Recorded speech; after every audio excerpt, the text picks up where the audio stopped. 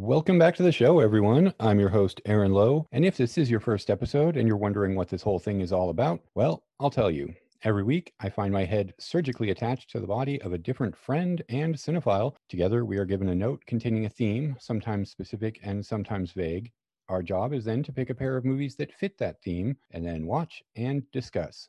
This is the Incredible Two-Headed Podcast.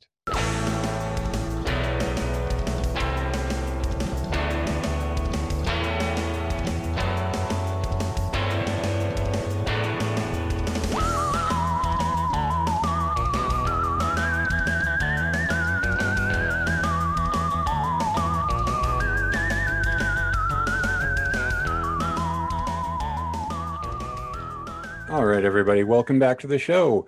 Welcome back to another week. Today, I'm pretty excited. We've got a first-time guest, somebody who I've been talking to for a while, but getting on the show. I'm excited to have them here today. So everybody, without further ado, let's welcome Sir Hatchporch. Hey, everybody. Great to be on the show finally, and great to finally be talking to you since we've been chatting on Twitter for, almost a year, right? Yeah, pretty much almost a year. We're coming up on that now with this whole a lot of one-year anniversaries with yeah one of the things that's kind of kept me sane, well, as sane as can be over this last year has been well, you've been a part of it, the getting into Twitter. Like, I've been on Twitter since 2009, but I just never use it. I would check it once a year maybe and then it was just being in quarantine and well, the thing that kind of brought us together, the cinematic void. Yeah. That I've kind of I've been in LA for 6 years, and I'm finally kind of connecting with the group of people that I should have been connected to from day one. Right. Yeah. Thank goodness for Cinematic Void, huh? I mean, well, first they started out weekly, right? These online screenings, and then they kind of moved to every 2 weeks. But I met you and several other really cool people on Twitter, and we just get together for these screenings and chat and make jokes and stuff. And yeah, I can't wait to get in a theater again and maybe meet you guys in person and stuff. And yeah, it's been a real, I guess you'd say, godsend to have this in the last year. Yeah, I totally agree. I only got to go to the one Cinematic Void screening, and we mentioned them a lot. People, a lot of past guests I know through the Void, or a few past guests I know, and future guests as well. But this year really has kind of turned me into the type of movie viewer I wanted to be for a long time. I mean, I always watch things, but I was always very scattershot about it. And I feel like the kind of trash cinema exploitation fare that the Void specializes in is a genre that I really like, and I have experience just from the era I grew up in. I have a lot of experience with, but I'm really getting into the nitty gritty, these really weird corners through Void, and then that inspired me and a bunch of my other friends. We're doing our own semi-regular group viewings. Mainly we just chat while we're doing virtual watches, because a lot of them are still back in Alaska. And we just do that kind of almost weekly, not quite, and we pick a lot of the same style of movie that would be on the Void. Yeah, it really has become a kind of a comfort food over the past year. Yeah, and as I mentioned to you before we started, I mean, like I said, I wasn't a cinephile before. That started in the last 10 years or so, when I really started to get into film, and it was largely because of the American Cinematheque and the New Beverly, Cinematic Void, all these, programmers. That's when I really started to get into film. And then especially the last 4 or 5 years is when I started going down this exploitation, sleaze kind of trash film route. And so Cinematic Void, these online screenings happened at the perfect time for me. My first Void screening was 2017, though. It was Frankenhooker and Hollywood Chainsaw Hookers, which was amazing on Valentine's Day. Yeah, it was a Valentine's Day double. And yeah, I felt like I was indoctrinated into the Void cult, and then as I said, that and the new Bev and all that. Um, Now, have we talked about Horrorthon too? Are you a Horrorthon guy? I can't No, remember. so I've got kids and I don't have a car. For most of the time down here, I have not owned a car. Oh And wow. yeah, I know.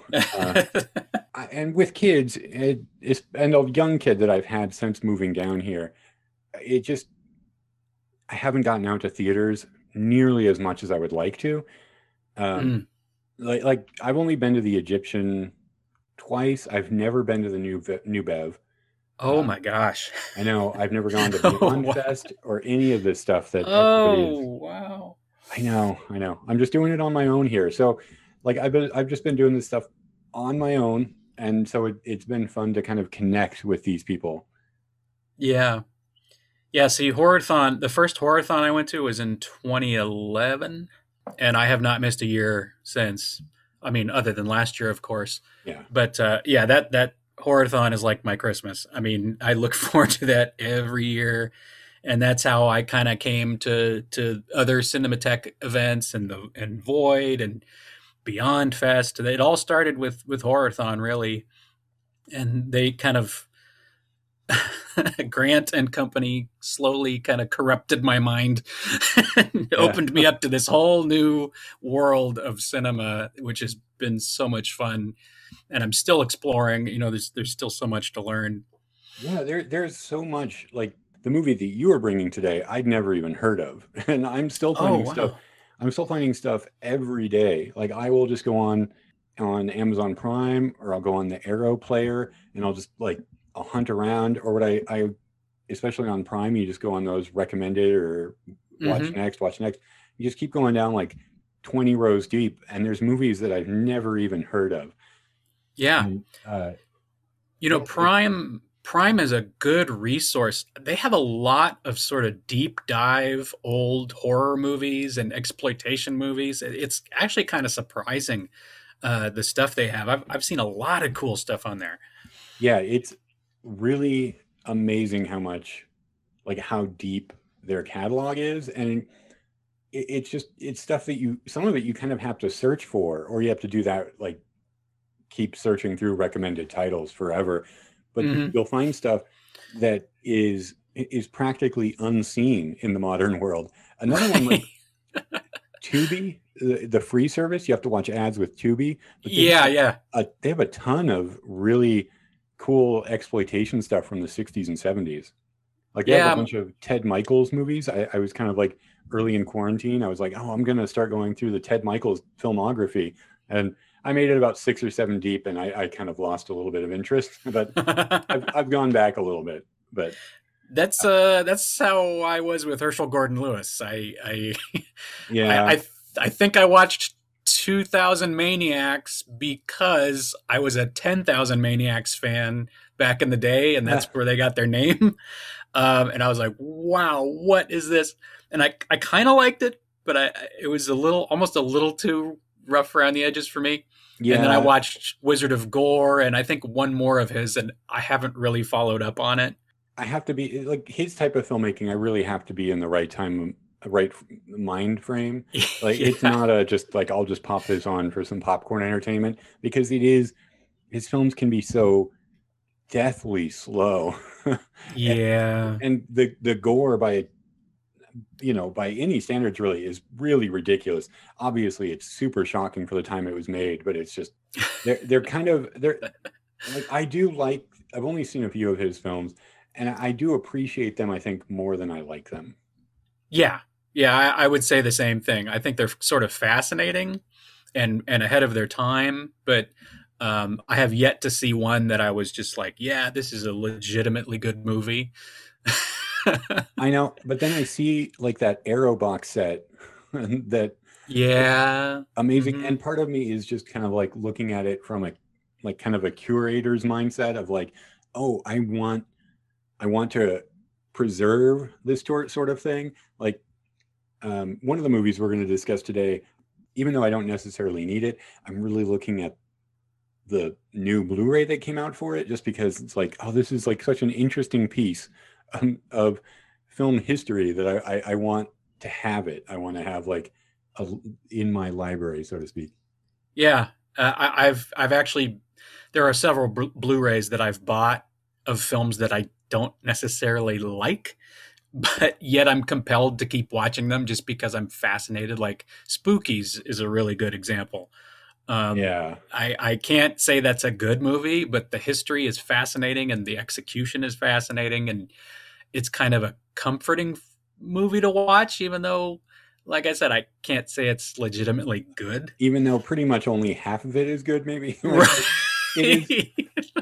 It is one that I actually just saw for the first time this year, and I'm looking at that very gorgeous looking Blu-ray, and like, Yeah. oh, but this is such a fascinating failure. I do kind of want to.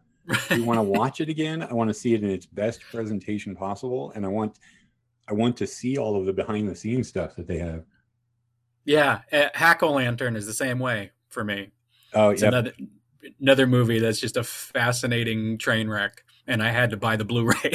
Oh, okay. So, I guess we should kind of like get into it. We've got our theme for the day, and our theme that for the two movies we're going to be discussing today is Grindhouse. Now that leaves a Yes. lot of room for interpretation. There's certainly a ton of movies we can pick. So we're going to take a quick break. When we get back, we'll talk about the first one. You are about to see scenes from an unusual film about an amazing man.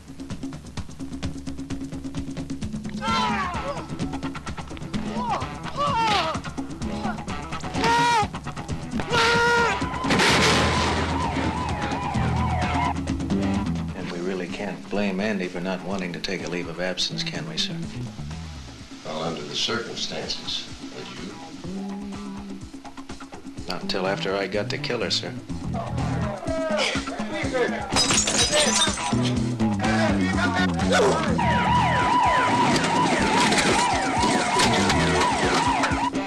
Something else for you to take care of. This man who called me. I don't have to beat him up, I just pay him money. Says there's a leak in your territory.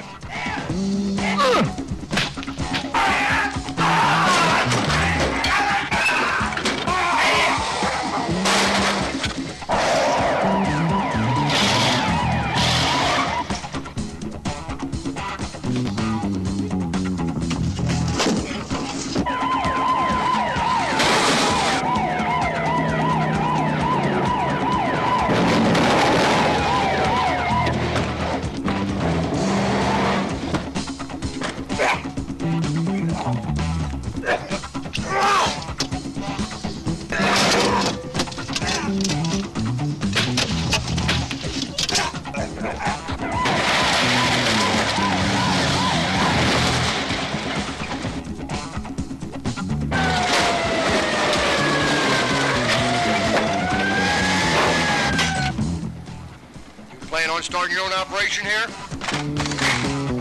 You will never forget Mr. No Legs. Don't miss it. When Andy's sister shows up dead with drugs in her system, he and his fellow police officer Chuck begin an investigation that reveals a massive drug smuggling ring operated by crime kingpin D'Angelo and his ruthless double amputee enforcer, the titular Mr. No Legs. From the creative team behind Flipper. This movie, Mr. No Legs, also known as Gunfight, I believe, from 1978. It's a movie, well, it's the movie I'm choosing to bring today. It's one of those virtual watches I was talking about during quarantine. I watched it a few months ago. And then after we watched it, like a really nice Blu-ray was announced by Massacre Video. I was very surprised by it. It was kind of the perfect movie for what I wanted at the time. It really hits a lot of great kind of exploitation fare 1970s sleazy cop movie. Like it hits a lot of those high points. I think it has some definite flaws, which I'm sure we'll talk about, but I really enjoyed it. I thought it was like, I enjoyed the actual, just the real tone of it. Like it had a real seriousness and a real grittiness without being incredibly slimy. And also it felt handmade without being incredibly inept, like a lot of these movies that we see from the 70s, like the like kind of like the regionally produced independent horror or independent movies. I felt like this one had just like maybe not the budget, but at least enough of the talent to make it feel kind of well. It like how do I want to say it? It went down smooth. It was an enjoyable experience for me each of the times that I've seen it. I've seen it a few times now. But how about you? You hadn't seen this before I brought this up. Just in general, what did you think? Yeah, I had not even heard of this film before you mentioned it, and I loved it. I was so pleasantly surprised, and this is another of those films that I don't think I would have had the tools to appreciate it 10 years ago, or maybe even 5 years ago. But I feel like this is one of those movies where I saw it, and I feel like everything I've watched in the last 10 years has been leading up to this moment. And I completely agree. Like it's very ramshackle. It obviously seems fairly low budget, but it does have quite a bit of a pedigree. The director, I think his name is Rico Browning. Correct. Apparently he played the Gill Man in Creature from the Black Lagoon. Yes, in the underwater scenes. And as you said, it's from some of the co-creators of Flipper. And it actually has some talent in it. Like Richard Jekyll is in it, who was in Day of the Animals and Grizzly and a bunch of other things. Yeah, he's a pretty successful character actor. Yeah. If you see this movie, you'll recognize him from something, even if you don't quite realize what it is. Yeah, I feel like there's a couple of actors in this. John Ager, Lloyd Bachner, who I know from The Twilight Zone because he was in, I think he was in To Serve Man, but he also did a ton of TV work, and he was in Point Blank, which is a film I absolutely love. And then Ron Howard's dad is in it from the first scene. I'm going, wait a minute, is that Rance Howard? Yeah, he's in this a lot. Sure enough, it is. So it's a very strange conglomeration of things, but then there's this band in it too, or it's a duo who I've never heard of, and they probably were these nobodies as far as I know. It's a strange beast, this film, but as you said, the tone is surprisingly kind of serious, not too goofy, although there are some scenes that are definitely off the rails. I really loved this movie. I'm very glad that you turned me onto it. Oh, good. And yeah, this is one of the movies that, you said you didn't have the tools to appreciate this like 10 years ago. I feel like kind of the same way. I think I would have liked it maybe on a different level if I had seen it a couple of years ago. But I think all of the stuff that I've been watching and the people and the conversations that I've been getting into in this last year made me really appreciate this on a different level. Like made me really appreciate what is good instead of what is just kind of like cheesy or laughable about parts of this. Ramshackle is a good way to say it. And you mentioned that singing group Miracle, I think. This is Mercy, yeah. Oh, Mercy, is that what they're? Yeah. Okay. I think they're advertising. The MC calls them or says that they've sold millions. Yet the movie takes a very long pause for pretty much a full musical performance before it kind of gets back into what the movie is there for with a very long bar fight.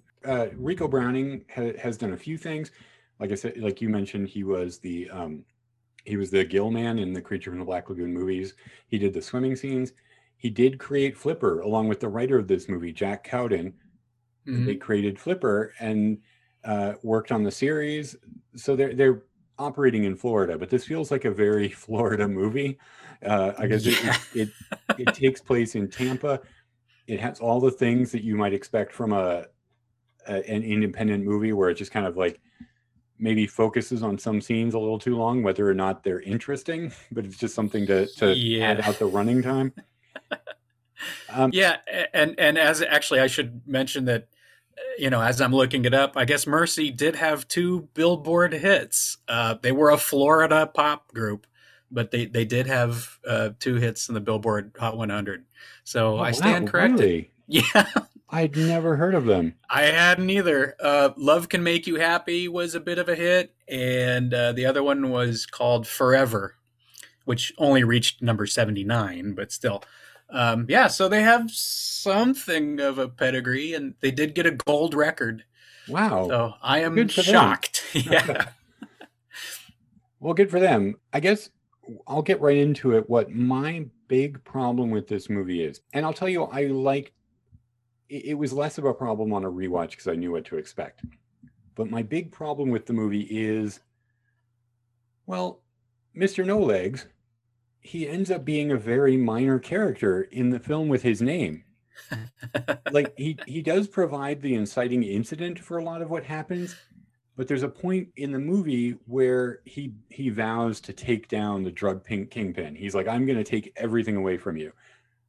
Just because the drug kingpin is kind of, well, Mr. No Legs is making some bad decisions, and the drug kingpin gives him a dressing down, and it really pisses him off, and he's like, I'm going to take everything you own. And he kind of enacts his plan. He's pitting the drug kingpin against the crooked cops and against the not so crooked cops.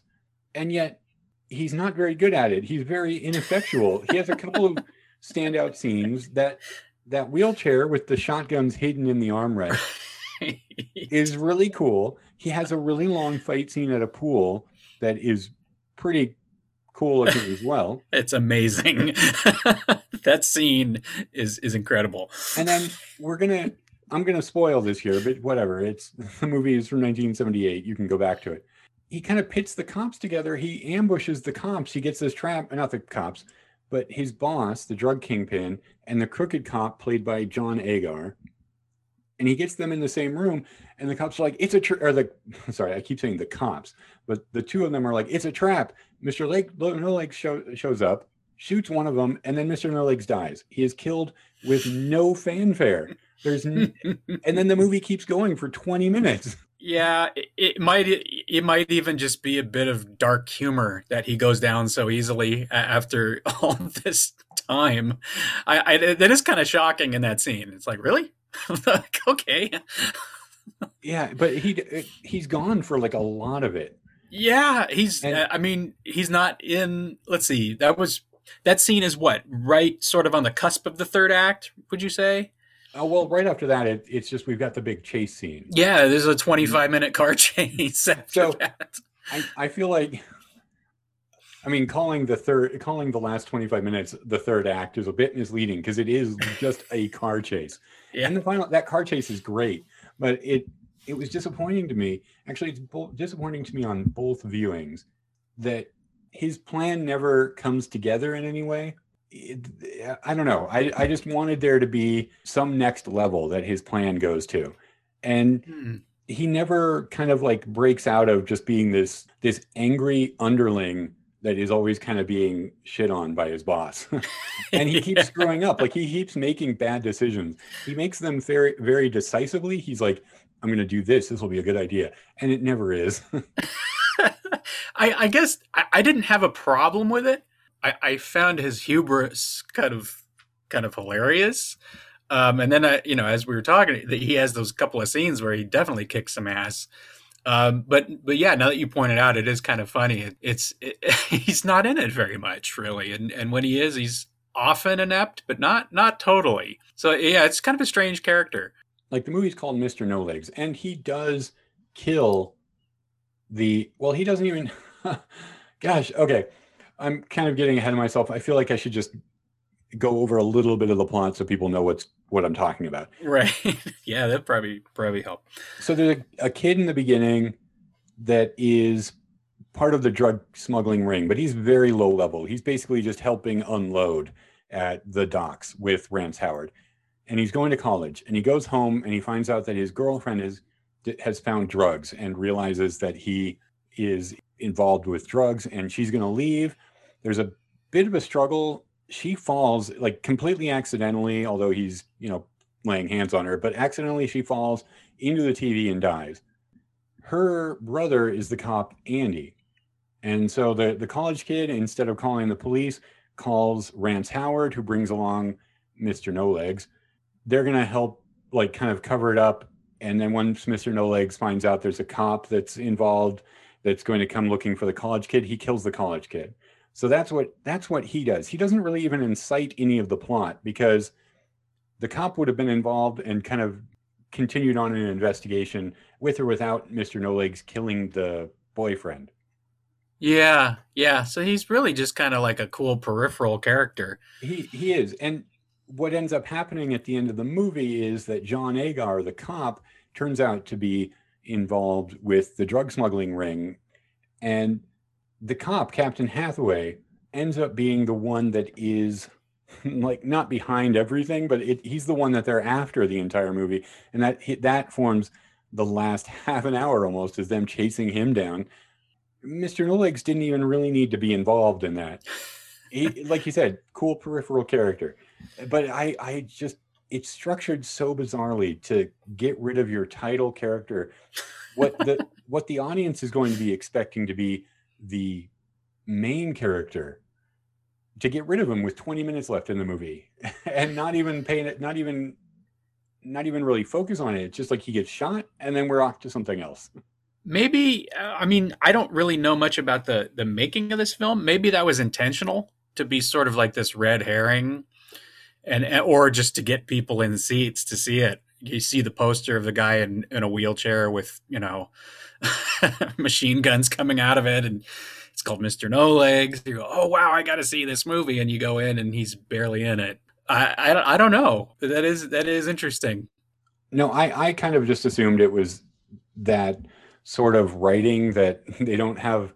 It's certainly not writing by committee, right? Like they don't have anybody that's going over it and saying like, whoa, hey, this doesn't make any sense, or you've got to have this and this and this in the movie. It is just basically like he could have just been writing a stream of consciousness.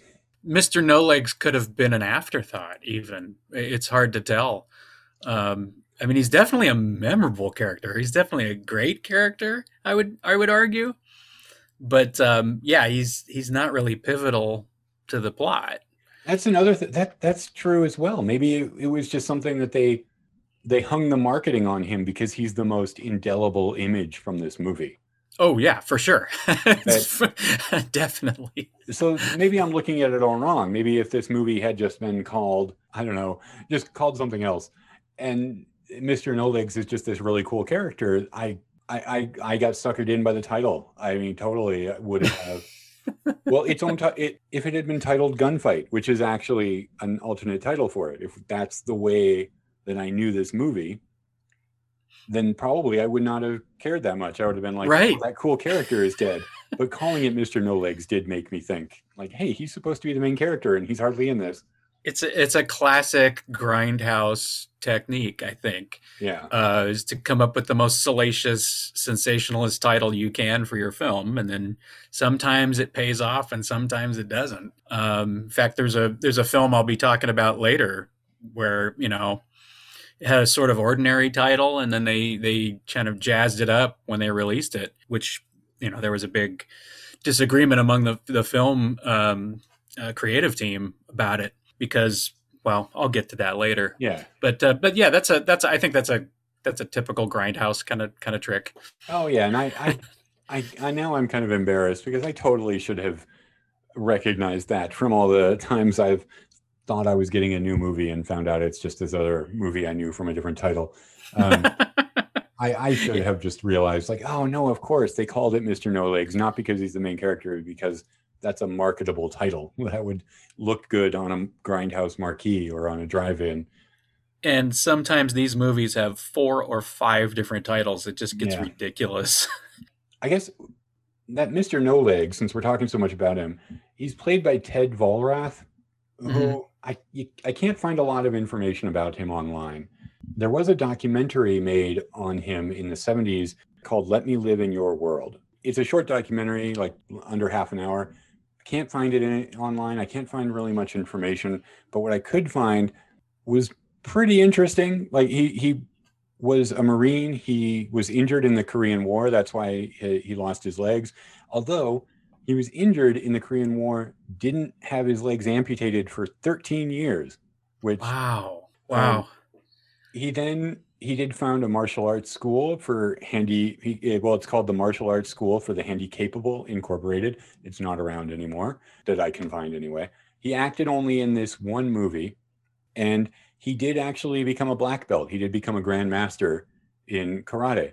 He knew his stuff. Yeah. What? He became a black belt as a double amputee in multiple That's amazing. styles of martial arts. So, Right. but he does know his stuff. That fight scene actually looks good, right? Like he looks like he knows what he's doing. Yeah, it does. And I'd say that's the best scene in the film too. It is.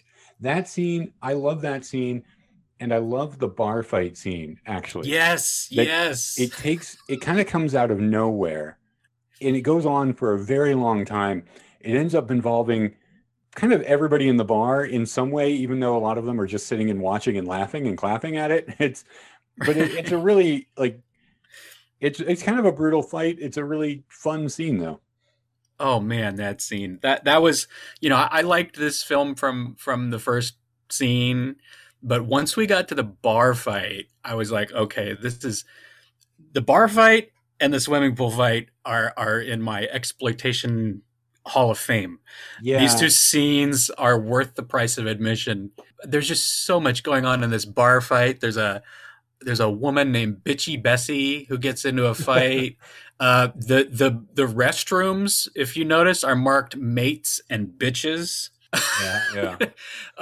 There's a little person who stands on the bar, which reminded me of Total Recall. I don't know if that was a specific influence on Total Recall, but it certainly seemed similar. Yeah, and there's a drag queen as well. Yeah, the scene like kind of had everything. Like it seemed like they were just throwing in a bunch of. I mean, well, it's not too polite to say it like now because it's kind of treating these people as just as fetish objects or whatever. But it did seem like it was just throwing in everything to make it look like just this very kind of seedy underbelly bar. And yeah, in a way that was just like so ridiculous and so much fun. And there's some racism being thrown out by some of these bar patrons, and they're getting their asses kicked, which is also very satisfying to watch. So there's so much going on in that. Just I don't know how long it was. Was it maybe 4 or 5 minutes? At least it felt like at least. I kind of struggle a little bit on this show with how much I need to address some of the problematic elements of the movies that we're watching, because I love a lot of old movies, and especially these Grindhouse films. They are not going to be anywhere close to politically correct. They're going to be so ridiculously dated, and some of the things are going to be so offensive to people. And yet I feel like there's an element to that kind of provocativeness that people kind of have to expect. Like yes. And so I don't know how much I should say like, oh, well, it's wrong that they did this, because it's like, of course it is. They knew that at the time. It was in there because it was kind of wrong. It was just, I don't know, especially in the 70s where the counterculture was just like, it was progressive in a way to just push buttons, like to say things that were offensive is a way to kind of fight back against whatever state of normalcy or dominant culture was at the time. And go ahead. Sorry. I was just going to say, in a way that like that now we look at and see as completely problematic, but at the time it was seen as kind of the opposite, I guess. Maybe not quite the opposite, but I hopefully I'm making sense with what I mean. Well, I think if anybody wanders into the alley of exploitation Grindhouse films, they have to know what they're in for, and you have to be able to take it within the zeitgeist of the time. Like I'm a very big believer that you should watch old movies with the mindset that they were made with. And the other thing is, the reason I love particularly 70s films is because I feel like they worked without a safety net. And a lot of times they just threw everything they could at the wall to see if it stuck. And I feel like, the 70s was kind of the height of that, and the 80s was doing it too. And then after that, it kind of started to die, and things have gotten really, really safe. Now, for some, in some ways, it's a good thing that we've kind of become more sanitized with regards to film, and in some ways, I kind of miss this era where everything went. It's like, let's just do whatever we can. And as you said, they pushed a lot of buttons. I mean, I only recently in the last couple of years got into John Waters and Pink Flamingos. And Pink Flamingos is definitely a movie where it's just a bunch of people getting together to make a film to see how many people they can offend. But sometimes there's a certain charm to it. Obviously, I have my limits too. There's stuff that offends me, but I don't know. There's something kind of charming, and in some ways, some of these films I think are kind of progressive and ahead of their time. It's a rough around the edges way of doing it, but again, like I said, I try very hard to assess them with the mindset of the time, because it's just, if you're going back 50 years to one of these films, it's kind of unfair to say, well, this is wrong. And it's like, it depends on what it is, of course. Of course. And I do want to say, I agree with you that I try to approach a movie on its own terms and the terms of the culture in which it was made. But I'm also of the opinion that you should be clear-eyed about the things that it's doing that are maybe not good. like there are certainly older movies that we can go back and say, oh, it's just a product of its time. If it's Birth of a Nation or something, I think that's like reprehensible. I mean, even at the time they knew. At the time it was. Yeah, that's disgusting. But I'm saying that, like, go back and appreciate the movie or approach the movie from the time frame of it that it's been made. But it is good as well to keep your mind on, like, well, this isn't good what it's doing. But before I say that this movie isn't good, I do want to say that part of it, like, it's a counterculture that you're right, is progressive, or some of these movies are kind of progressive for what they are. In a Hollywood movie from 1978, you were not going to see a scene with a man romancing a drag queen at a bar. You're not going to see a black little person involved in this scene, and they're not the butt of a joke. I mean, there's a bit of humor with the drag queen, but they're not being made a joke. Their existence is not a joke. Yeah. And you can say maybe they're put in here because they just want it to look strange, and so they're making them exotic in a way they shouldn't. That's arguable. Like, I don't know. I'm not going to say that that's what they're trying to do, but I'm just saying, like, the fact is they would not get representation outside of these movies. Yeah. Yeah, I completely agree. And I think that's something important for people to keep in mind when they watch a movie like this. It presents a lot of things that you're not going to see in a mainstream Hollywood picture at that time. So, as sort of flawed as it may be in the execution, I think it is progressive, kind of progressive for its time. Yeah, to a point. I don't want to get too like praise this movie too much, but yeah, I think it feels a bit more inclusive towards those people than a lot of people might expect. Now, was there anything in this film that you would say, like, straight up offended you, or no? But I'm a young middle-aged white guy that isn't going to be offended by some of this. I'm trying to think, other than that scene in the bar fight, there's not a lot of representation of anybody. Like, everybody else in the movie is white or Italian, right? Like, or meant to be. Mostly, yeah. I believe so. Yeah, and there are only 2 female characters, I believe, and they're sort of just ornaments.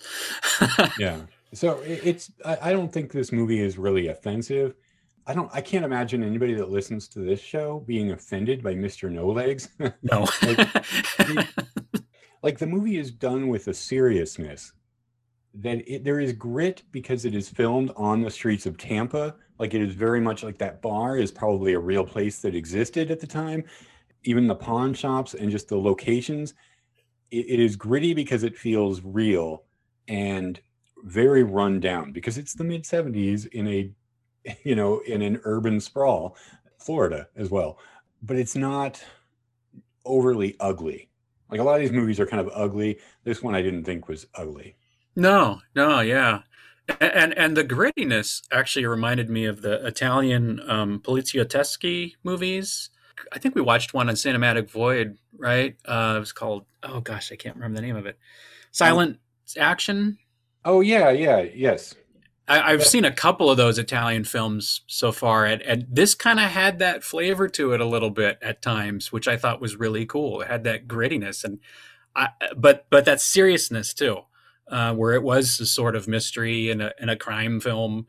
I didn't expect that layer to this when I went into it. I just expected a straight up grimy kind of grindhouse film. So that was kind of cool, and the location work, as you said, is really neat too.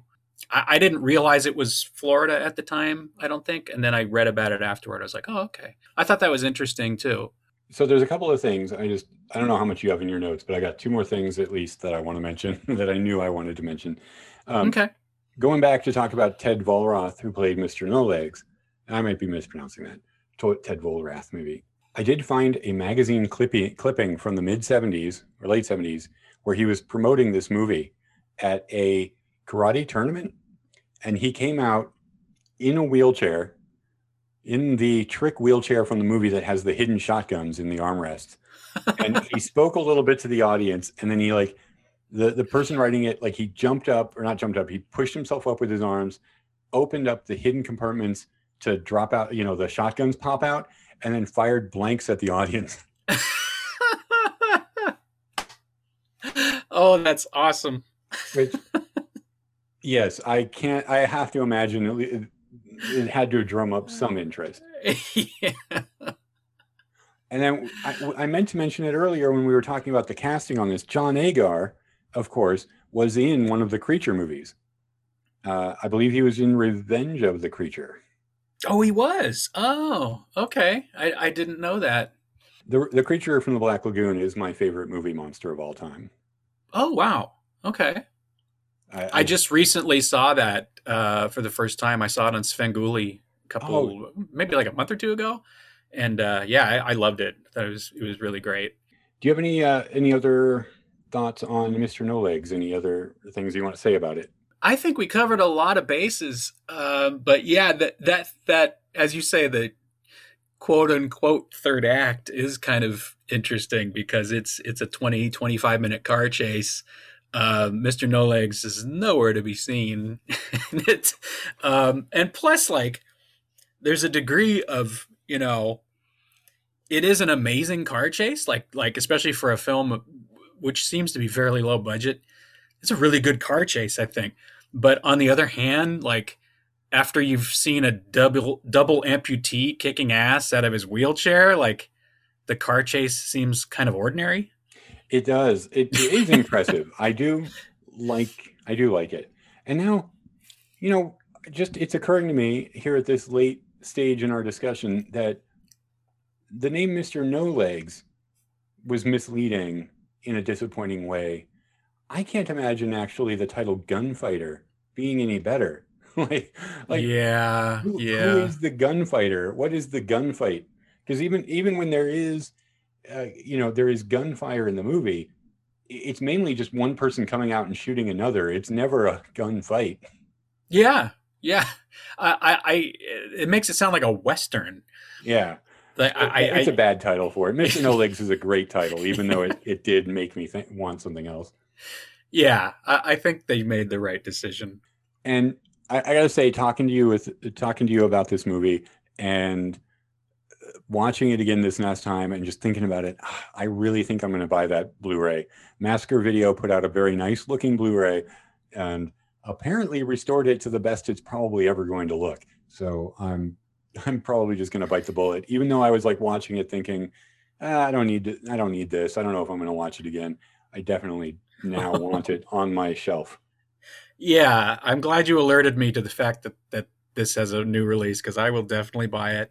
Me personally, I will definitely watch this again. Like I said, I really loved it. It's right up my alley. I thought there was a lot of funny parts, some great action, a really interesting crime element to it.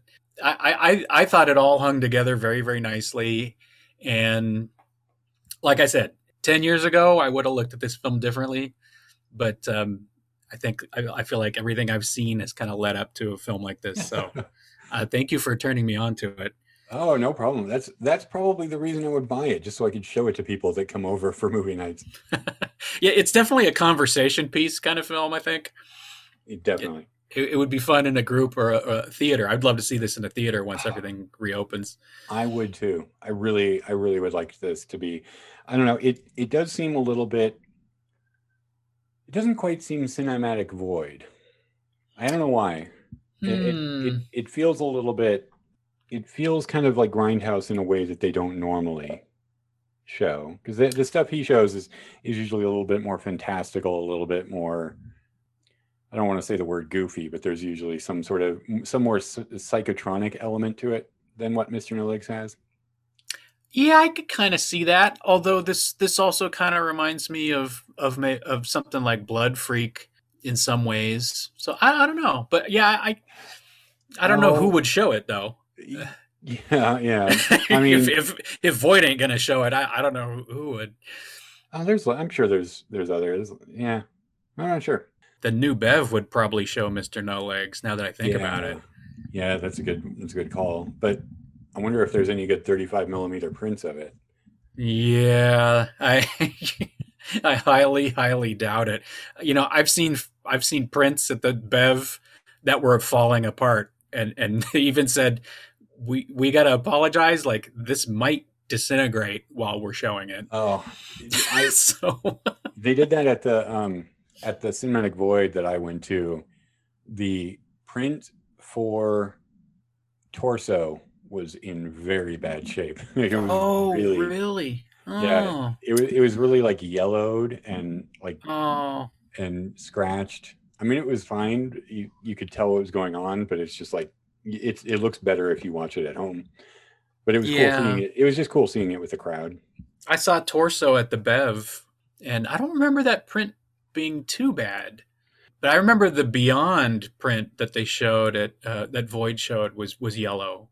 Oh yeah, or fairly yellow. Yeah, but I still loved that movie. But yeah, print availability is a rough one. Okay, so I think that's going to do it for our discussion on Mr. No Legs.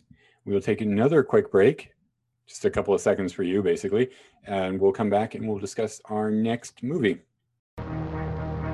Rich and powerful landlords are forcing helpless tenants out of their homes, and they'll use any means to throw them out in the street.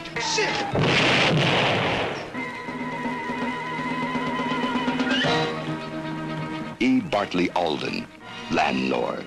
We must empty these buildings immediately or the deal will fall through and we stand to lose millions of dollars. Emmanuel Jackson, landlord. Get him. Ain't that what I told you? I told you all this shit with lawyers was wasting our time. Abraham Mirsky, landlord. So don't give him an ordinary payoff. Give him an extraordinary payoff. But let's get it done, for God's sakes. Clarence W. Ingstrom, landlord. You just can't come out and tell a judge of the state Supreme Court that you're having somebody murdered. Claudius Albano, landlord. People live in those buildings. People. And as crummy as those dumps are, they're people's homes. And don't forget it, mister. They're not leaving, and I'm not leaving. So you can take this here polite bribe, and you can shove it up your polite ass. Death Promise. Starring Charles Bonnet, Tenet, young, strong, deadly. Damn it, I want those names. Determined to stop them. Who sent you? Fight to the death.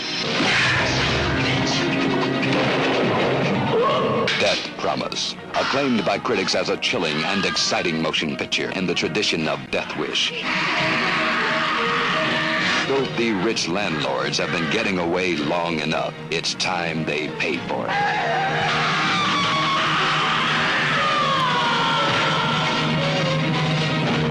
Death Promise. A promise made, a promise kept. Coming to this theater soon. Rated R.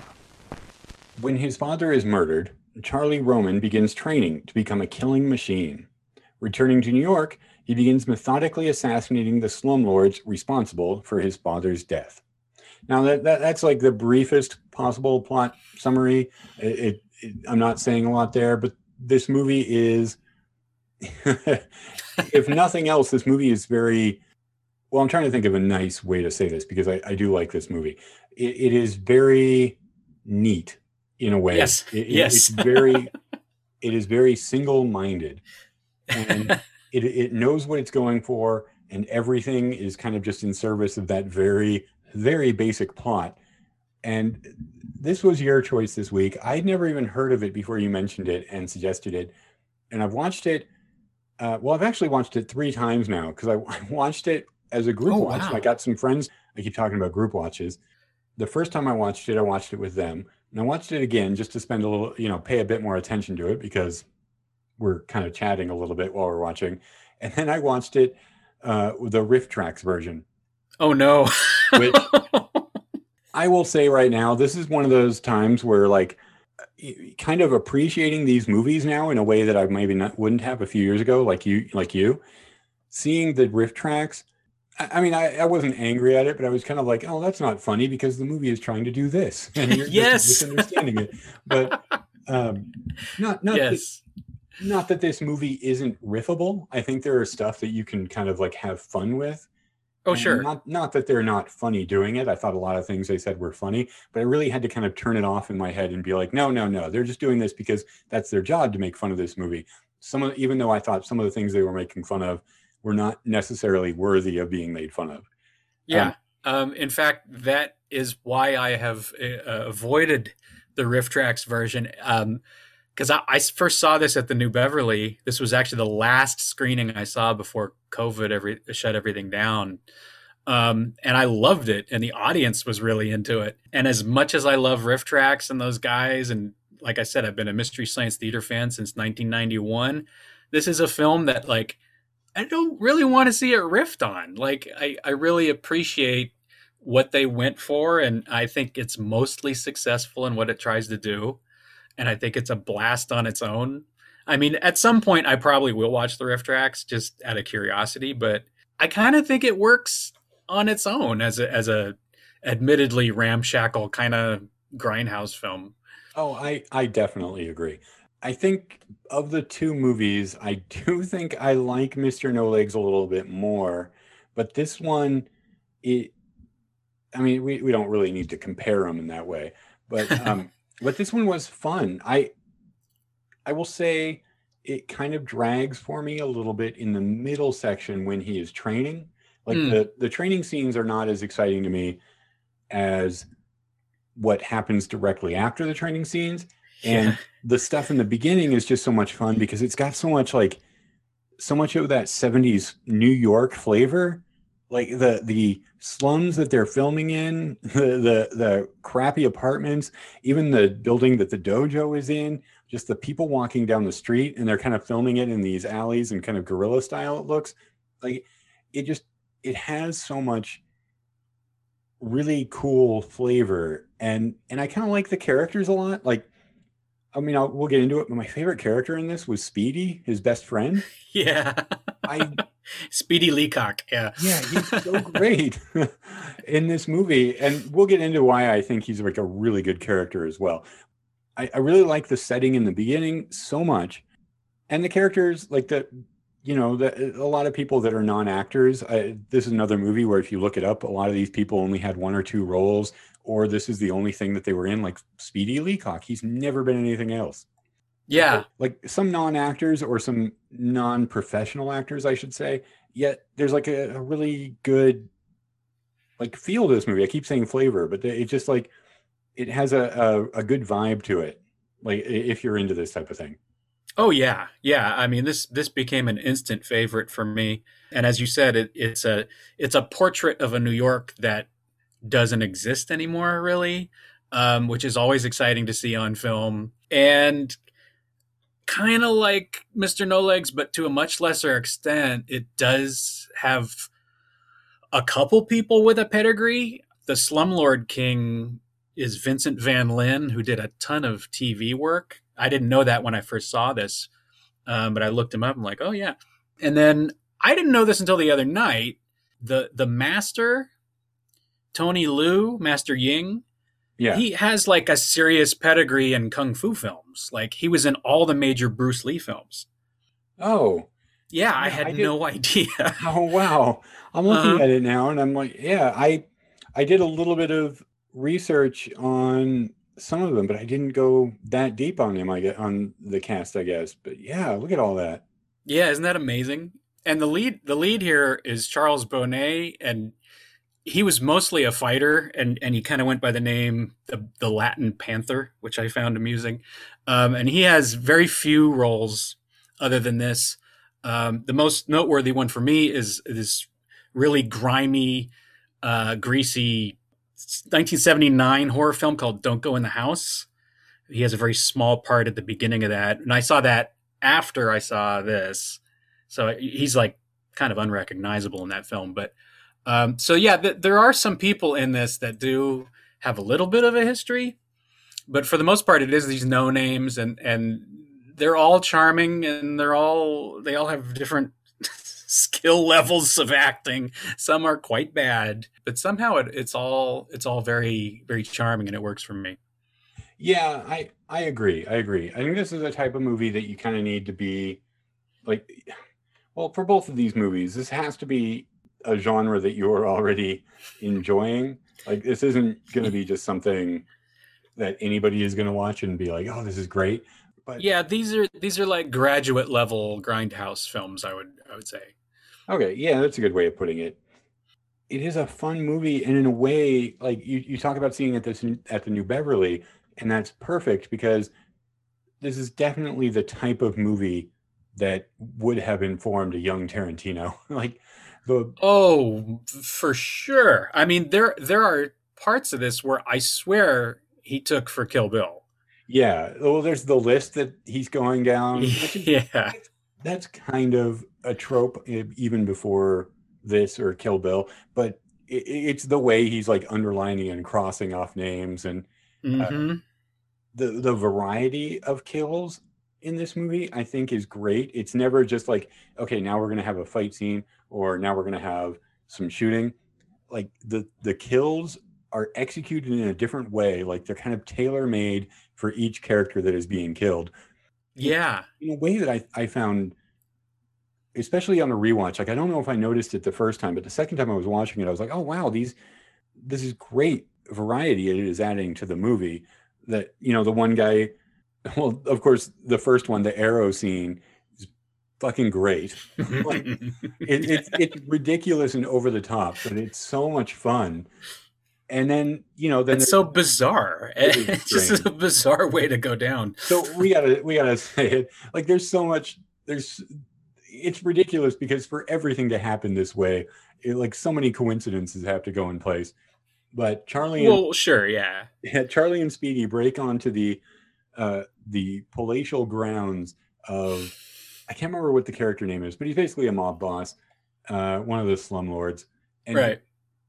He's out in his yard practicing archery and with one of his goons, and he tells his goon to go get his own bow so that he can practice archery as well. And while the goon is gone, they attack the mob boss, tie him up, and put him behind the target. So when the goon comes back and starts firing arrows into the target, they're going through his chest and head, and he's like bound so the guy doesn't know it until he goes to get his arrows back, and he's like, why aren't they coming out?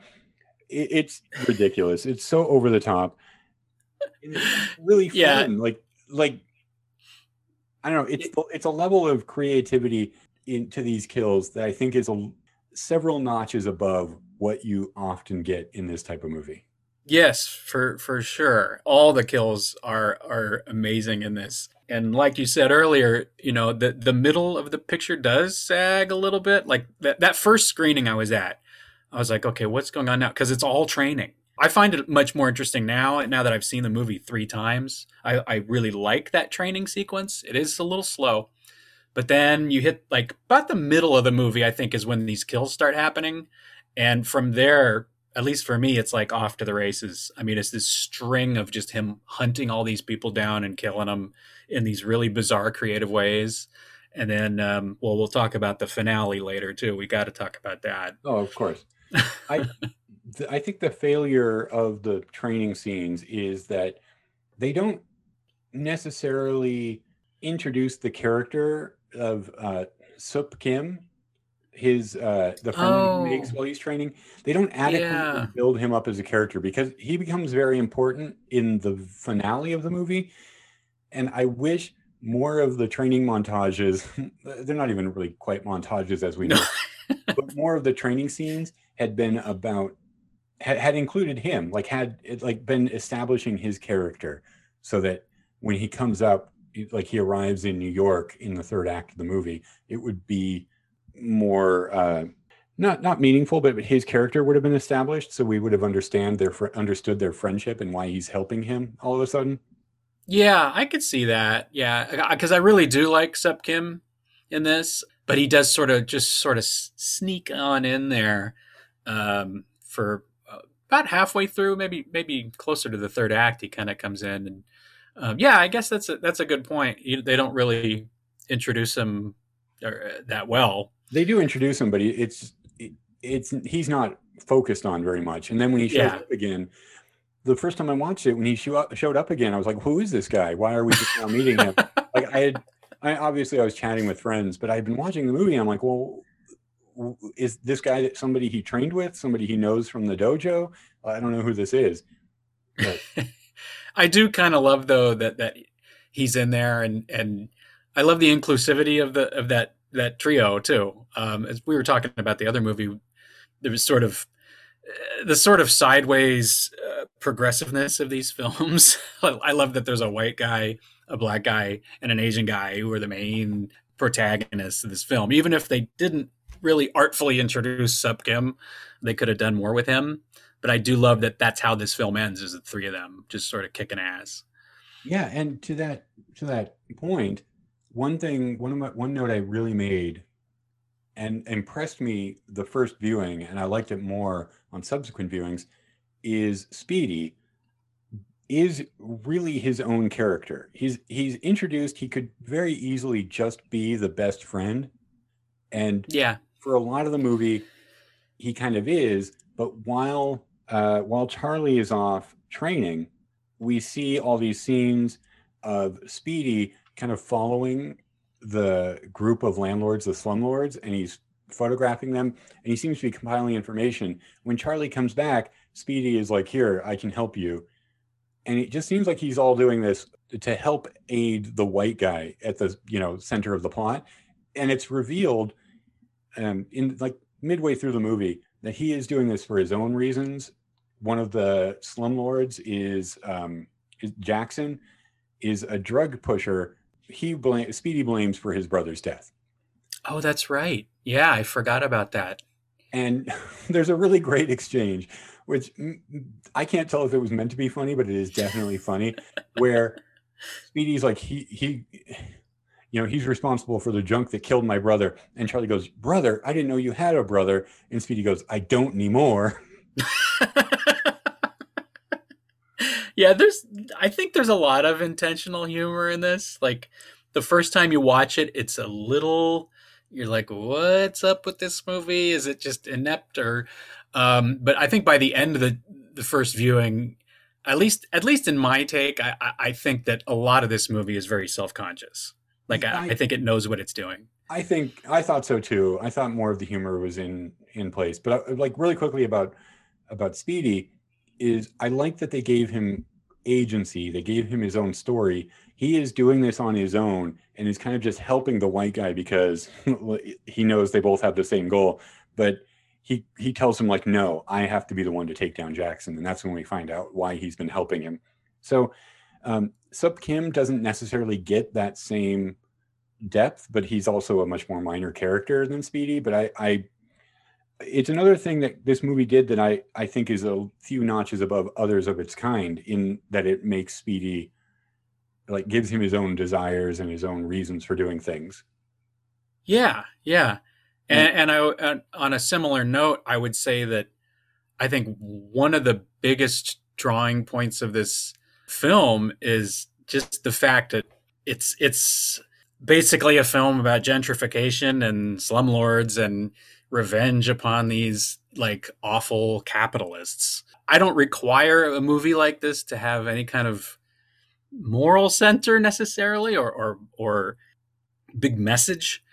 But I think the fact that it kind of does makes it, as you say, it's a couple of rungs above a lot of other films I've seen in this sort of cinematic ghetto. Is it does have a point to it, and it does feel really satisfying when you get to that ending. Like I said, I saw this at the New Bev, and people in the theater were just going crazy at the ending of this movie because it's like, yes, finally. I can imagine, especially in like Hollywood and especially here in California, the idea of gentrification, it's so like our homeless problem is through the roof, and there's like no housing here. And especially this last year, I was watching this. I'm like, oh, wow, this is very timely because we all want to like hunt down our landlords right now.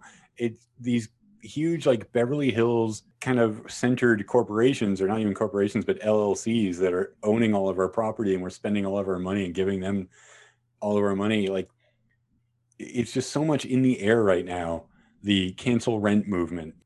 Yeah. It definitely felt cathartic as somebody who's like haven't been working for a year, and yet the majority of my money, if I get any money, is still going to my landlords. Oh gosh. I mean, not to bring it down. I'm not. We have a roof over our heads. We are very thankful. We are fine. I'm just saying, like, I totally felt like this movie was made for right now, even though it was made for New York in the 70s. Yeah, the more things change, the more they stay the same. Yeah. And it's kind of interesting that this was, like I said, the last film I saw in an LA theater before COVID hit, because now, I mean, even at the time, it felt extremely relevant. And now, I mean, even more so. Yeah. Now it's getting a Blu-ray treatment, and I think it's at the perfect sort of time. This movie's due for a renaissance here, because it's, we're still dealing with the same thing. This movie is available if people want to watch it. It's on Tubi. You can rent it from Amazon, but Tubi is free. Pluto TV, I think, as well. I'm trying to remember where I think I must have watched it on Tubi, honestly. Yeah, it is on Tubi. Yeah, and Prime. Tubi and Prime. So just the other night, I watched Dolomite Is My Name, finally. Oh, cool. And there's a moment near the end where the movie is finally being played to an audience, and the guy who owns the theater is surprised that people are laughing at Dolomite, and he asks if it's supposed to be funny. And Death Promise, like we talked a little bit about the humor, kind of struck me a little bit like that. Like, it's gritty and grimy, but not too dark. It is not as serious as Mr. No Legs. Mm-hmm. It does feel like there are some goofy, like funny moments in it. I think right up until the scene where Jackson assaults the woman who's begging him for drugs, like where he like forces her to get naked and she like doesn't want to, and like the movie, it isn't meant to be titillating. Like, it's not staying on it in kind of a salacious way, but that scene unfolds so slowly that it just felt uncomfortable, especially between some of the goofier moments on either side of it. Well, yeah, and I mean, I think they were trying to really show how awful that character was, so it kind of builds up. It makes you want to see him die more. Because I feel like they all kind of had little moments like that. But yeah, he definitely has the longest scene of him being sort of a scumbag. But it does lead to the catharsis of Speedy putting that bag of rats over his head. Yes. What maybe the best kill in the whole movie. I mean, again, our audience was just eating it up. That scene was classic. Yeah, I think I've got to give it to the arrow scene, but I do like that. I like when he does that old assassin's trick that you would have seen it in Grosse Point Blank, where he basically runs a thread over the sleeping guy's mouth and drips liquid poison. Yeah, and that's also in a James Bond movie too. I think it was You Only Live Twice. That seems like the most likely. I don't remember it in You Only Live Twice, but I mean that is the Japanese James Bond movie, so. Yeah. Yeah. I mean, when I first saw this, my first thought was also Grosse Point Blank because I love that movie. But then I think I saw You Only Live Twice after that. I was like, oh, that's where they got that from. Huh. But that's just like a classic trope. Oh, and there's another there's another James Bond nod in this movie. I think is with the shadowy figure that you don't know who that is until the end, petting the cat. Oh, Keep yes. seeing him from the back, and it's very Blofeld. So I think there's a lot of little in jokes in this, and each time I watch it, I catch something new, and it just makes me respect it more. That I think a lot of it is really intentional, and I think they knew what they were doing. Yeah, they have to be intentional, especially because yes, there's the villain with the cat, and we recognize the villain when they finally appear because we never see their face. But when they finally appear on screen, we're supposed to recognize they're the villain because that cat is there. Right. Improbably, that cat is there. Yeah. I guess we'll just get right into the ending then. So the ending, Speedy and Charlie practice karate at this dojo with Master Shibata. Mm-hmm. And Master Shibata is really good friends with Charlie's father. So when Charlie's father dies, Master Shibata sends him off to train to become a better killer so that he can take revenge. At the end of the movie, we find out that the unseen person that has been in charge of this whole whatever they're trying to do, the slumlords are trying to get people out of the building by shutting off water, power, putting rats in the building. The person who's in charge of that is Master Shibata. He is Yakuza. Yeah. And I really like that reveal.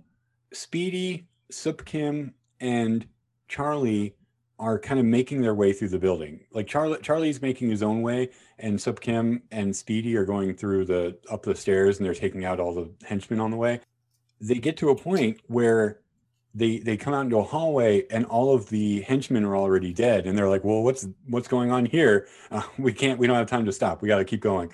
And they go into another room, and they keep finding dead bodies, and then Charlie and them kind of are going after who we think is the main guy, the person behind everything, and he's starting to get away. He runs out the building. A sword just basically comes into frame and slashes at him and kills him. Yeah. And then the reveal is that Master Shibata was Yakuza. He was in charge of them all along, which, I mean, I did watch this 3 times. I still don't know what his plan was. I know he's getting rid of his partners for some reason. I'm assuming so he doesn't have to split whatever money they're going to make from the deal. But I don't understand what the deal is, other than they want to get these people out of this building so they can redevelop the land, I guess. I just don't understand why he was doing what he was doing. Yeah, it's a little muddled. I'm not entirely sure either. But I think the point is that all these people are sort of out for themselves. So you have the main slumlord who's trying to get all these people out of the way, and then there's somebody even above him who's trying to get him out of the way. It's just like this onion, and you can't really trust any of these people. So maybe the point is that I don't know. Maybe the point is you just can't trust anybody, and when capitalism is concerned, I don't know. Oh, that's true. That's true. I'm also curious about Shibata's plan to send Charlie off to train to become a world-class killer and then fight him. I feel like maybe that's I haven't seen a lot of kung fu movies, but I feel like that's sort of a trope that's been used in those. So it kind of didn't shock me that much. It was strange, but I think that's been done before. Oh yeah, I wasn't too shocked by it. I was just saying, like, well, he could have just not revealed himself there at the end and gotten away with it, and Charlie would have never known. Like, yeah, he comes right out at the end, and he's like, "It was me all along," and then has a really long fight with Charlie where he does not utilize the sword that's swinging around on his waist until finally they do. He brings out his sword, and Charlie brings out the sai that he's been hiding somewhere on his body, and then they throw them away, right? Like, don't they, like, just like, never mind, we'll do this with fists. And Well, and that's one thing I think we should briefly talk about is the fight scenes in this film are actually really good. Like you can tell these are actual fighters. They're not very long scenes, but you can tell these are guys who know what they're doing. Um, they seem to have all the moves down and everything, and this rooftop scene especially kind of goes on for what, a good 10 minutes or so. Yeah, it's pretty long. Yeah, it feels like a very satisfying final battle up on the top of this skyscraper, and that's another classic kind of trope from these movies. Now, do we want to talk about the money shot in this scene? Because to me, it's the best part of the movie. Well, go for it. I'm not sure I know what you're talking about. Well, after he. Oh, okay. I think I know what you're talking about. Go ahead. After he kicks Shibata's ass, and it takes a while. It's a pretty even fight for a while. He drags him by the hair to the edge of this skyscraper's roof and just tosses him, and we get this glorious dummy drop. And this is where our audience just lost it. I mean, like, if you don't have goodwill for this movie after that scene, you've wandered down the wrong alley. I am so jealous you got to see this in the theater. This sounds like it would be so much fun to see with a crowd. It was a blast. And it must have done well there because when I first saw it, it was a double with Super Fuzz, and it was the B film. Oh, wow. And they were going to bring it back in March, and it was going to be the headlining film. So they were going to show it a month later, which they don't usually do there. They don't usually show something and then show it again the next month. Yeah. And I was going to go, and then of course everything shut down. But I think it went over very well. That's good to hear. This and Super Fuzz. I think I might like this more than Super Fuzz. Oh, I definitely do. I know people love Super Fuzz, but I remember being a little bit lukewarm on it. Yeah, Super Fuzz is ultra goofy, and I do enjoy it and appreciate it, but I definitely thought this was the better film. I definitely enjoyed this a lot more. Now, both films definitely have very memorable, indelible earworm main themes too. I'll say that. Yeah, that's a promise. That's a promise. I really like the music in this, the main theme. In fact, when I saw this at the Bev, I think Phil Blankenship introduced it, and he said, "You will not get this song out of your head when this song is over." And sure enough, in the lobby, people were saying, "That's a promise." They kept saying it. It's just, gosh, it is a total earworm. Yeah. So I hope when everything opens up again, I hope they show it again, because man, what a treasure, what a gem this was to find and to see with an audience. Oh, that's great. So before I'm not sure how much you have one in your notes, but before we wrap up, this is the only film directed by Robert Warmflash, which certainly sounds like a fake name. Yeah, it does. But he's a successful production manager. Yeah. He had a very good career. He mainly documentaries, but he worked on like Water for Chocolate. He worked with Abel Ferrara on New Rose Hotel. Mm-hmm. I think he's still around. He's working on a lot of stuff, so good for him. Yeah, he's had a pretty decent career. It's very strange that this is the only film he directed. And another funny thing is, the last time I watched this for this podcast, I noticed that he had two relatives that were listed in the credits too. Yeah. Stuart and Susan Warmflash are also in this film somewhere. So I don't know if they went on to do anything in the industry, but it's kind of funny that you have three Warmflashes in this film. Yeah, and I'm always very interested in those people who only do one movie. Like, I know it happens. I know there are people who just do one thing as a favor, or their careers don't make it. They decide that it's not for them. But like the people who only do one film and then nothing else. And I really would like to know what happened to Speedy Leacock. Yeah. It sounds pretty fake, that name. And I was like, well, is he an adult film actor? And this is like his one attempt at a, quote unquote mainstream film. But I couldn't even find any information anywhere. I don't know what his real name is. There's nothing out there about him anywhere. Yeah. I really wish they would do like a documentary on this or something, because I would love to know what happened to all these people. And I'd love a commentary. I need to know more about this film and these people. I wonder if anybody could contact Robert Warm Flash. Well, there's a Blu-ray of what.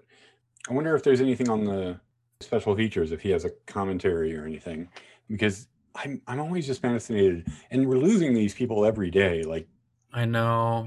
Pretty soon we're not going to have any information. There's just it's the same with all movie history, but there's just these movies that are going to be lost, and nobody's going to really know anything about them. Yeah, because Scream Factory recently put out one of my favorite horror films, Let's Scare Jessica to Death. Okay. I was really hoping they could get Zora Lampert and Mary Claire Costello to do some kind of special feature for it, but they're just not on there. Now they did get the director, John D. Hancock, and somebody else, but like you said, these people aren't getting any younger, and these films need to be preserved, and if at all possible, get people that worked on these films, get a couple people to talk about them, just so we have some kind of historical record and of them talking about the production of these, because that's so valuable. Do you have anything else that you wanted to say, or is that one thing I wanted to point out? Is I wonder if this was a precursor to Karate Kid. It was with well talking about. I know. Oh, okay. With the chopsticks. Yeah. Yeah. The fly. There's a scene, where he catches a fly with chopsticks, and I'm thinking, oh my god, this was what, 7 years before Karate Kid? I did look that up. I mean, obviously, I knew this was before Karate Kid, but I'm like, how long before Karate Kid was this? Yeah. And the only other thing I wanted to mention was that I think the father is one of the better actors in this, and I find his scenes and the voiceovers to be actually kind of touching. Yeah, I'll agree with that. Weirdly touching for an exploitation film. Like, it kind of gives it an extra little emotional push. He has a really good relationship with Charlie. Him and Charlie really, I really liked their relationship, and how protective they were of that building, and how they were trying to organize the tenants to stand up, to unionize. Yeah. And then when there's that voiceover of him reading the letter, I was like, oh, that's kind of touching. That's kind of cool. No, agreed. This is a good movie. I enjoyed this. I'm glad you picked this, because I had no idea about it. And oh, cool. And I guess we should say that, like, I think even more so than Mr. No Legs, like, this does have some flaws. like there's at least 3 scenes where you can see a boom mic shadow. Yeah. And there's some weird camera movement and stuff, but like, I really do think that it's just they tried to make a really good movie and just didn't have the tools and the money and the resources to do it, and even in some cases the actors to do it. But I do think like it's, for this genre, I do think, as you said, it's a couple rungs above a lot of other films I've seen, and it's just so satisfying, and it does have a moral center to it too, and the fight scenes are great, and it's got that musical earworm. So yeah, I think this has a lot going for it, and yeah, everybody, if you can see this in a theater, please do it, because it is a totally different experience. I mean, I've seen this twice at home too, and it's been satisfying at home too. But if you can see it in a theater of people, there's just like nothing like it. It was one of my favorite screenings ever. I agree with all of that. I do think that Mr. No Legs has more polish. I think Mr. No Legs is probably a better put together movie, despite my flaws, the flaws I found in it. I think Death Promise is a more ambitious film. That's a good way to put it. Yeah. They tried different things, and just like I said, the variety of kills. There is maybe a little bit more thought put into everything that's there. They just didn't have the skills that were there on Mr. No Legs. Yeah, I could see that, because I honestly loved both of these movies about equally. I maybe love Death Promise a hair more, but I can totally agree with the idea that Mr. No Legs is a little more polished and a little more competently made. maybe even more of a budget, because obviously they got a couple of big name, well, maybe not big name stars, but they got some stars with some pedigrees in that one. Yeah, so I would agree with that assessment.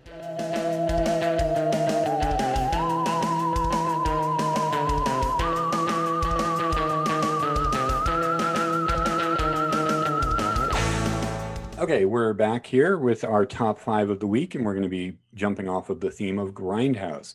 Now, I want to say something really quick before we get into this, where we talked a little bit about how this year and this last couple of years maybe have changed how we view movies or the type of movies that we view. And this year in general, I've been watching a lot of more movies that would be considered quote unquote Grindhouse, because I know Grindhouse is kind of a nebulous term for movies. Yeah. Anyway. There's a lot of different things that you could call Grindhouse.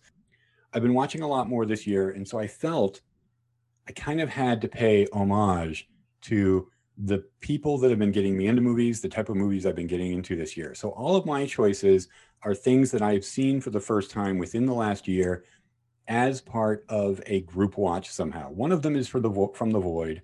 One's from a different online screening I saw. And then the others are from various group watches I did with my friends. So that's what all my 5 went with. Okay. Or the theme that I went with. But the first one I'm going to go for is Death House from 1988. It is the only movie directed by John Saxon. Really? He has a small role in it. It is a zombies in prison movie. And it's pretty terrible. It's not good. It's not good. But I got obsessed with this movie. I told you I'm interested in people who only did like one movie. And so I was looking at this. I'm like, man, the producers only did this and a couple of other movies. The people that wrote it only did this movie. There's so many actors that have only done this movie. Like John Saxon only directed one. And why is it this one? That I actually contacted some of the writers, because there's 3 or 4 credited writers on this movie. I got in touch with them and like asked them questions about it. I found some guy who wrote a book where he interviewed some people who made it, and I was asking him questions about it. I was actually planning on like writing a really long piece about it, and eventually I'll finish it. But it's not a very good movie. But for some reason, I was just really fascinated by it. Oh, wow. That sounds promising. So that's kind of disappointing that it's not great. That's on paper, that sounds great. There are some devotees of this movie as part of like just kind of like a so bad it's good, which is, I don't like that term, so bad it's good, but I think the movie kind of fails. It's not very compelling, but like I said, I was just like, how did this happen? And how did this happen? And then none of these people really worked again. I mean, except for John Saxon, of course. Yeah. Oh, wow. Yeah, that sounds interesting. I think you can still find it on YouTube. Oh, cool. Yeah, I'm definitely going to have to check that out. So I guess I'm just going to do mine in chronological order for no other reason, just because it just makes sense. So my first would be 1970s I Drink Your Blood, directed by David E. Durston. Now, this is yet another movie I saw at the New Beverly with a packed house.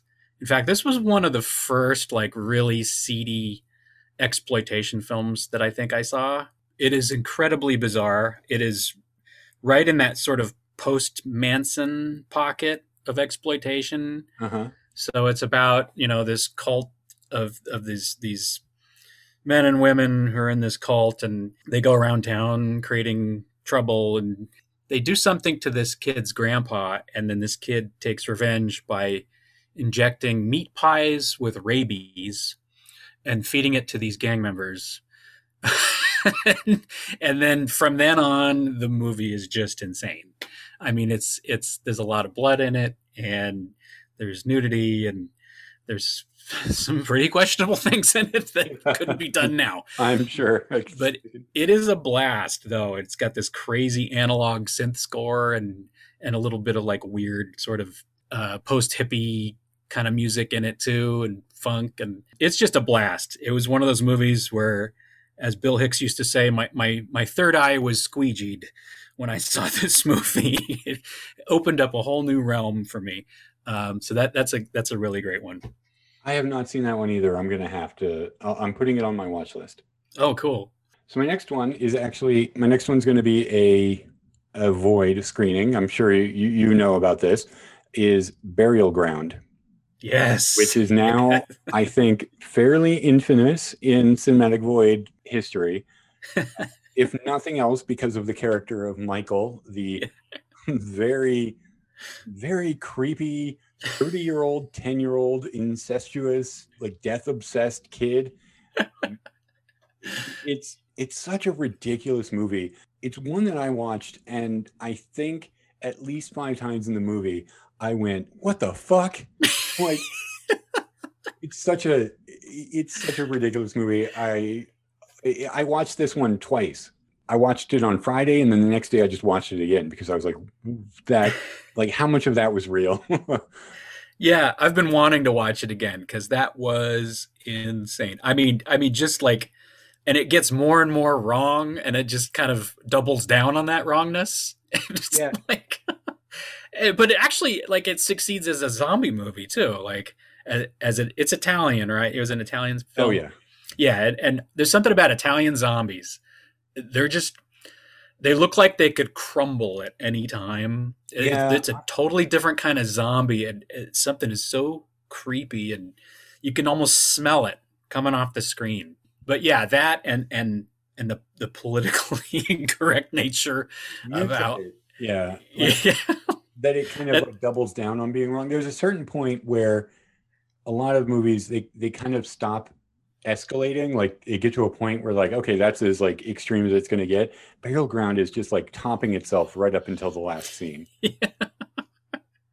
Yeah, and then because we saw it through Cinematic Void, we got Deanna Rooney playing Michael as like a guest character on the show, who's come through a few times. Yeah, she's always really great, and so that was a fun addition to that episode. Yeah, that's a great one. So my next one is a kung fu film that I saw also at the New Beverly. Now this is Blood of the Dragon, directed by Cao Pao Shu from 1971. And she was a female kung fu filmmaker, which she might be the only one to make those films at that time. I think she might have been the only one. And it was, I'm kind of a relative newcomer to kung fu films.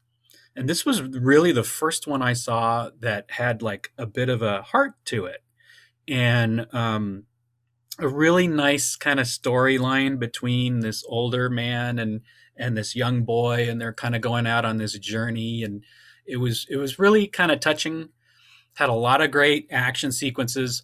Oddly enough, it was more weaponry than hand-to-hand combat, which I thought was interesting.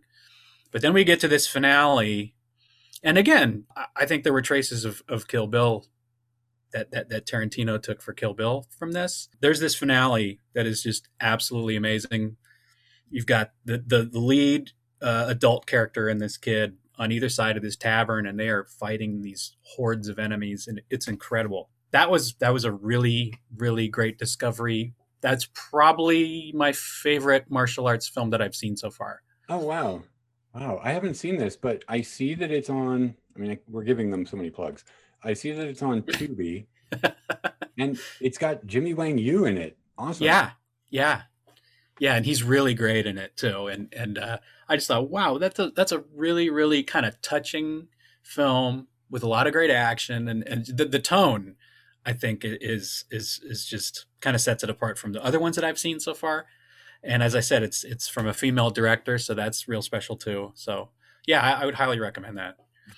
Okay, you're giving me a lot that I'm putting on my list. Oh, good. My next one is also a martial arts film. Again, another one I just saw a couple months ago with the group. It's Kill or Be Killed. It's a martial arts movie from South Africa. It is it's a tournament movie. And we talk about politically incorrect because the villain, I mean, politically incorrect, it's the villain. The villain's a Nazi. The villain is a Nazi, but so is the side that he is fighting against. Because he is trying to recreate or relitigate a tournament that they had during World War II that got interrupted, or like he feels he wrongly lost. And so he gets this other, like this Asian master that he had his school fighting against. And he's like, pick your fighters. And so there's a tournament, like it was a big success. And there was a sequel, and there was going to be a third film as well. The sequel's not as good. It does become more of a James Bond movie. Like it's kind of a globe-trotting, but it's still another one of those like assemble the group kind of movies. It's kind of a star vehicle for James Ryan, who's this South African martial artist. If there had been any justice in this world, he would have been a key member of the Golden Globus Canon Films acting troupe. Like there would have been a series of ninja movies starring him, because he's very charismatic, especially for, you know, what you kind of sometimes expect from these martial arts movies. He's a guy who can act a little bit, and there's a nice sense of humor to the movie. There's this another like little person character. Is it Chico? I think is his name. He steals the show. He's yeah, Chico is so goddamn awesome in this movie. I had a lot of fun with this. It is ridiculous, but it knows it's ridiculous. It is funny intentionally, and it's a lot of fun. That sounds great. Yeah, I'm gonna have to check that out. And the sequel, both of them are available online. The sequel is really good. I wish they had done the third one. I just think the first one is mainly because of Chico. Chico really is just a delight every time he's on screen. That's awesome. Okay, so my third choice is a film that was brought into one of my online remote screenings in the past year by my cousin. It's called Malatesta's Carnival of Blood. Yeah, good. One I've seen. Yeah, this is from 1973, directed by Christopher Spieth, and this is a one and done. He never did any other film. Man, this knocked me out when I saw it, because not only, you know, it's just a very low budget, ramshackle, creepy, grimy, greasy, surrealist kind of horror movie made, you know, with no budget. Just they you can tell they made it because they were out at this, they had access to this abandoned amusement park in Philadelphia. So they created this like sort of nightmare scape with these weird characters and a loose plot, but it's one of those movies that gets under your skin, and it hit home for me too, because it reminded me of this little amusement park pretty close to where I live that's gotten more and more dilapidated through the years, and so it hit me on that level too. But another interesting thing about this film is it's one of the very first appearances of Hervé Villechaize, who plays I think his name's Bobo in it. Yeah. So it's kind of like, it has a little bit of that Carnival of Souls vibe to it, but weirder and grimier and more bizarre. And yeah, I really loved it.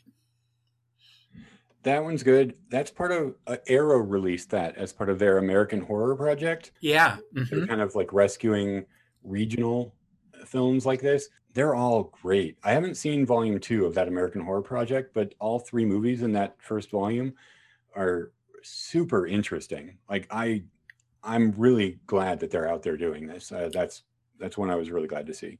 Yeah, in fact, we did that as a double with one of the other films in that box, The Premonition, which is also really good. Yeah, that one's good. My favorite in that box actually is the one you didn't watch, The Witch Who Came from the Sea. Oh, really? Okay. Yeah.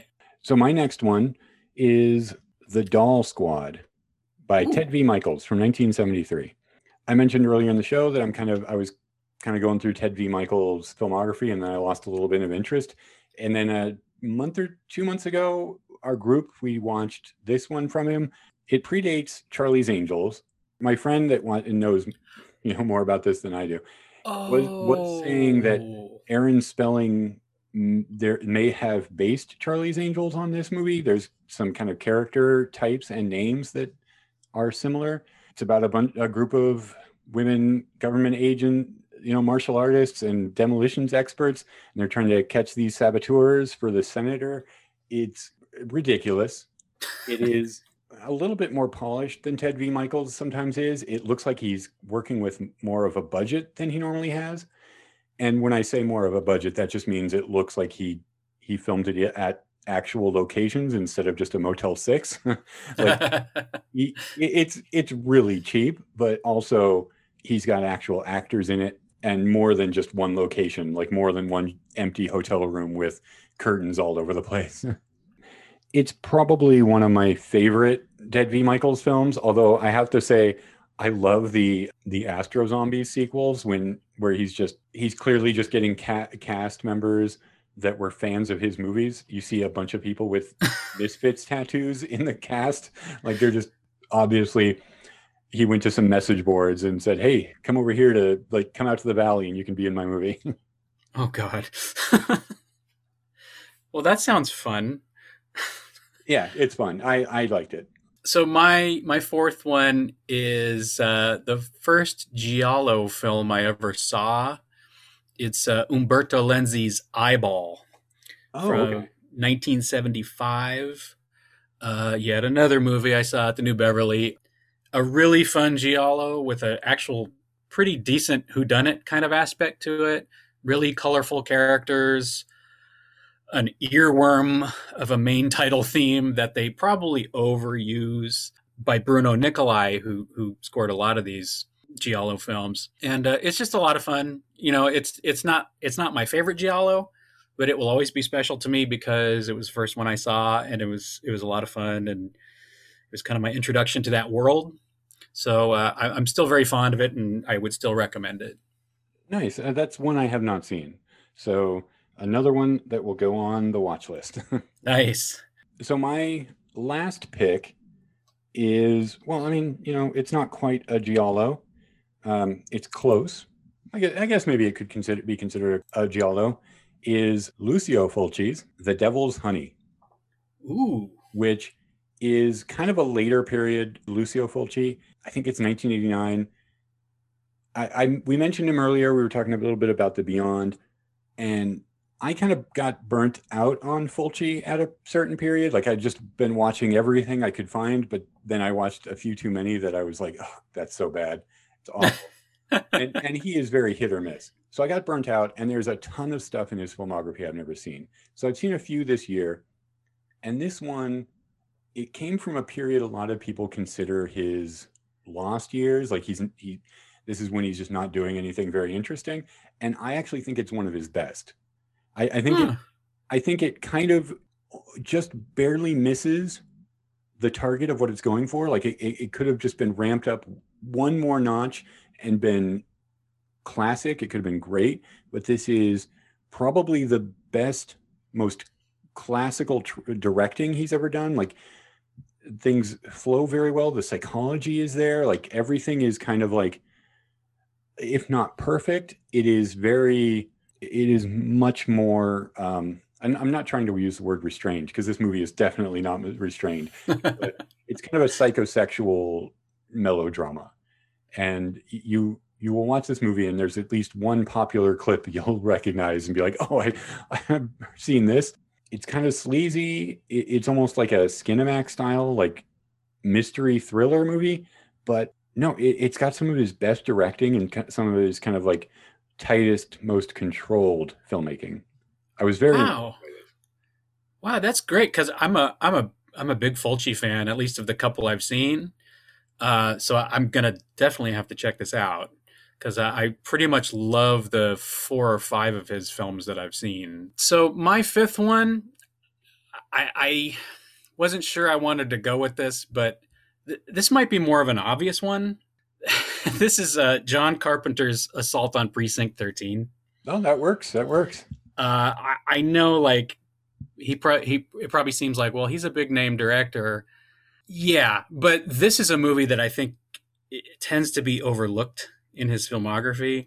There are times where it's my favorite movie that he's done, which is saying something because he tends to be my favorite director. If you're looking for like a Grindhouse type of film that's a little more proficient, but still has that grittiness to it and that look and that feel, the Los Angeles location work and gangs and I really love this movie.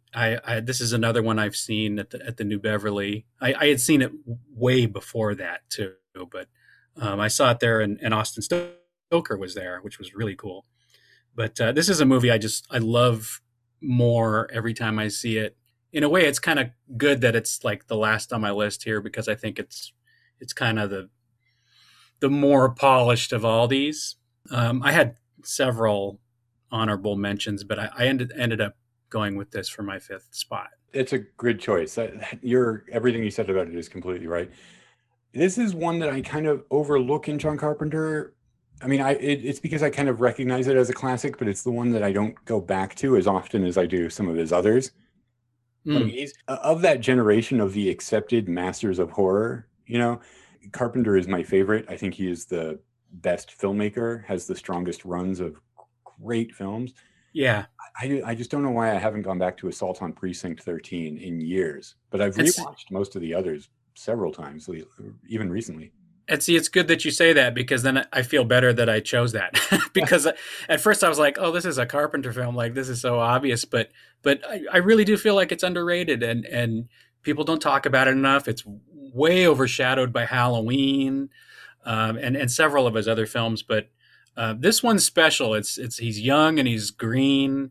It's his first major film, and it's just really special. And it's got a mood to it and a darkness, and all of his films are kind of DIY, but this one especially, I think, at least of his non-student films, this one is like, really, really feels like this insular kind of creation. And then Halloween hits and he becomes this big name and everything kind of changes. But I think this one's a special film in his filmography. Yeah, and it's a little bit like, it is the one that would be the most Grindhouse out of his filmography, because it's a little nastier than even Halloween or The Thing or some of those other movies that might get really dark. This one has a nastiness to it that doesn't necessarily carry over to some of his other films. Yeah. I would completely agree with that. I mean, that was great. I loved your list. You've given me a lot I need to watch. I mean, likewise. I'm actually probably going to watch some of these. I'm going to suggest some of these to my group as maybe doing group watches, because they sound like they would be great for it. Oh, great. But hey, before we go, was there anything that you wanted to mention? Anything you want to send people towards or promote? Not a whole lot. If anybody wants to check out any more of my thoughts, you can go to my Letterboxd account. It's just Sir Hatchporch. I am on a little bit of a hiatus right now, but I'm planning on going back and writing again. I think I have almost 700 reviews there. And all my LA theater excursions, I've, written in my diary there and stuff. And that's about it. I don't really use Twitter. I don't like it very much, other than our Cinematic Void live tweeting. I don't really hang out on Twitter that much. And I have a YouTube channel that I have not maintained in a very long time. So for now, I would say you can check out my Letterboxd page. If anybody's interested, you can check that out. This has been great. Thanks for being here. Oh yeah, and thank you very much for having me. It's been an honor to be on here, and I think this went really well. It's been a lot of fun talking about this stuff with you, and as we've said before, hopefully one of these days soon we can actually meet up at a theater or something and see some of this stuff in person. That would be great. Oh man, I can't wait for the Egyptian to open. I mean, the Egyptian's not going to open until next year. I know. Even if everything reopens, they got that big remodel, which I cannot wait to see. Yeah. I mean, yeah, hopefully we get out. There's some screenings, and everybody that's been on the show that's in the LA area, we can have some big, all the Void people, we can have a big party at a screening, I guess. It'll be great. Yeah, and it would be great to get you out to Horrorthon this year too, if they have it. You got to experience it at least once. It's just a blast. I look forward to it. I would love to do that. Awesome. Everybody that's stayed through to the end, thank you very much. Hope you enjoyed another week. We'll be back next week with another show. In the meantime, please, if you feel like it, wherever you pick this podcast up, whatever app, whatever service, go ahead and rate, review, and or subscribe if you haven't already. And you can follow us on Twitter and Instagram, both places, at Two Headed Pod. and of course that Facebook page. Everybody should know how to search that if you still are on Facebook. All right, and that'll do it for us this week. We will see you next week with a brand new pair of movies.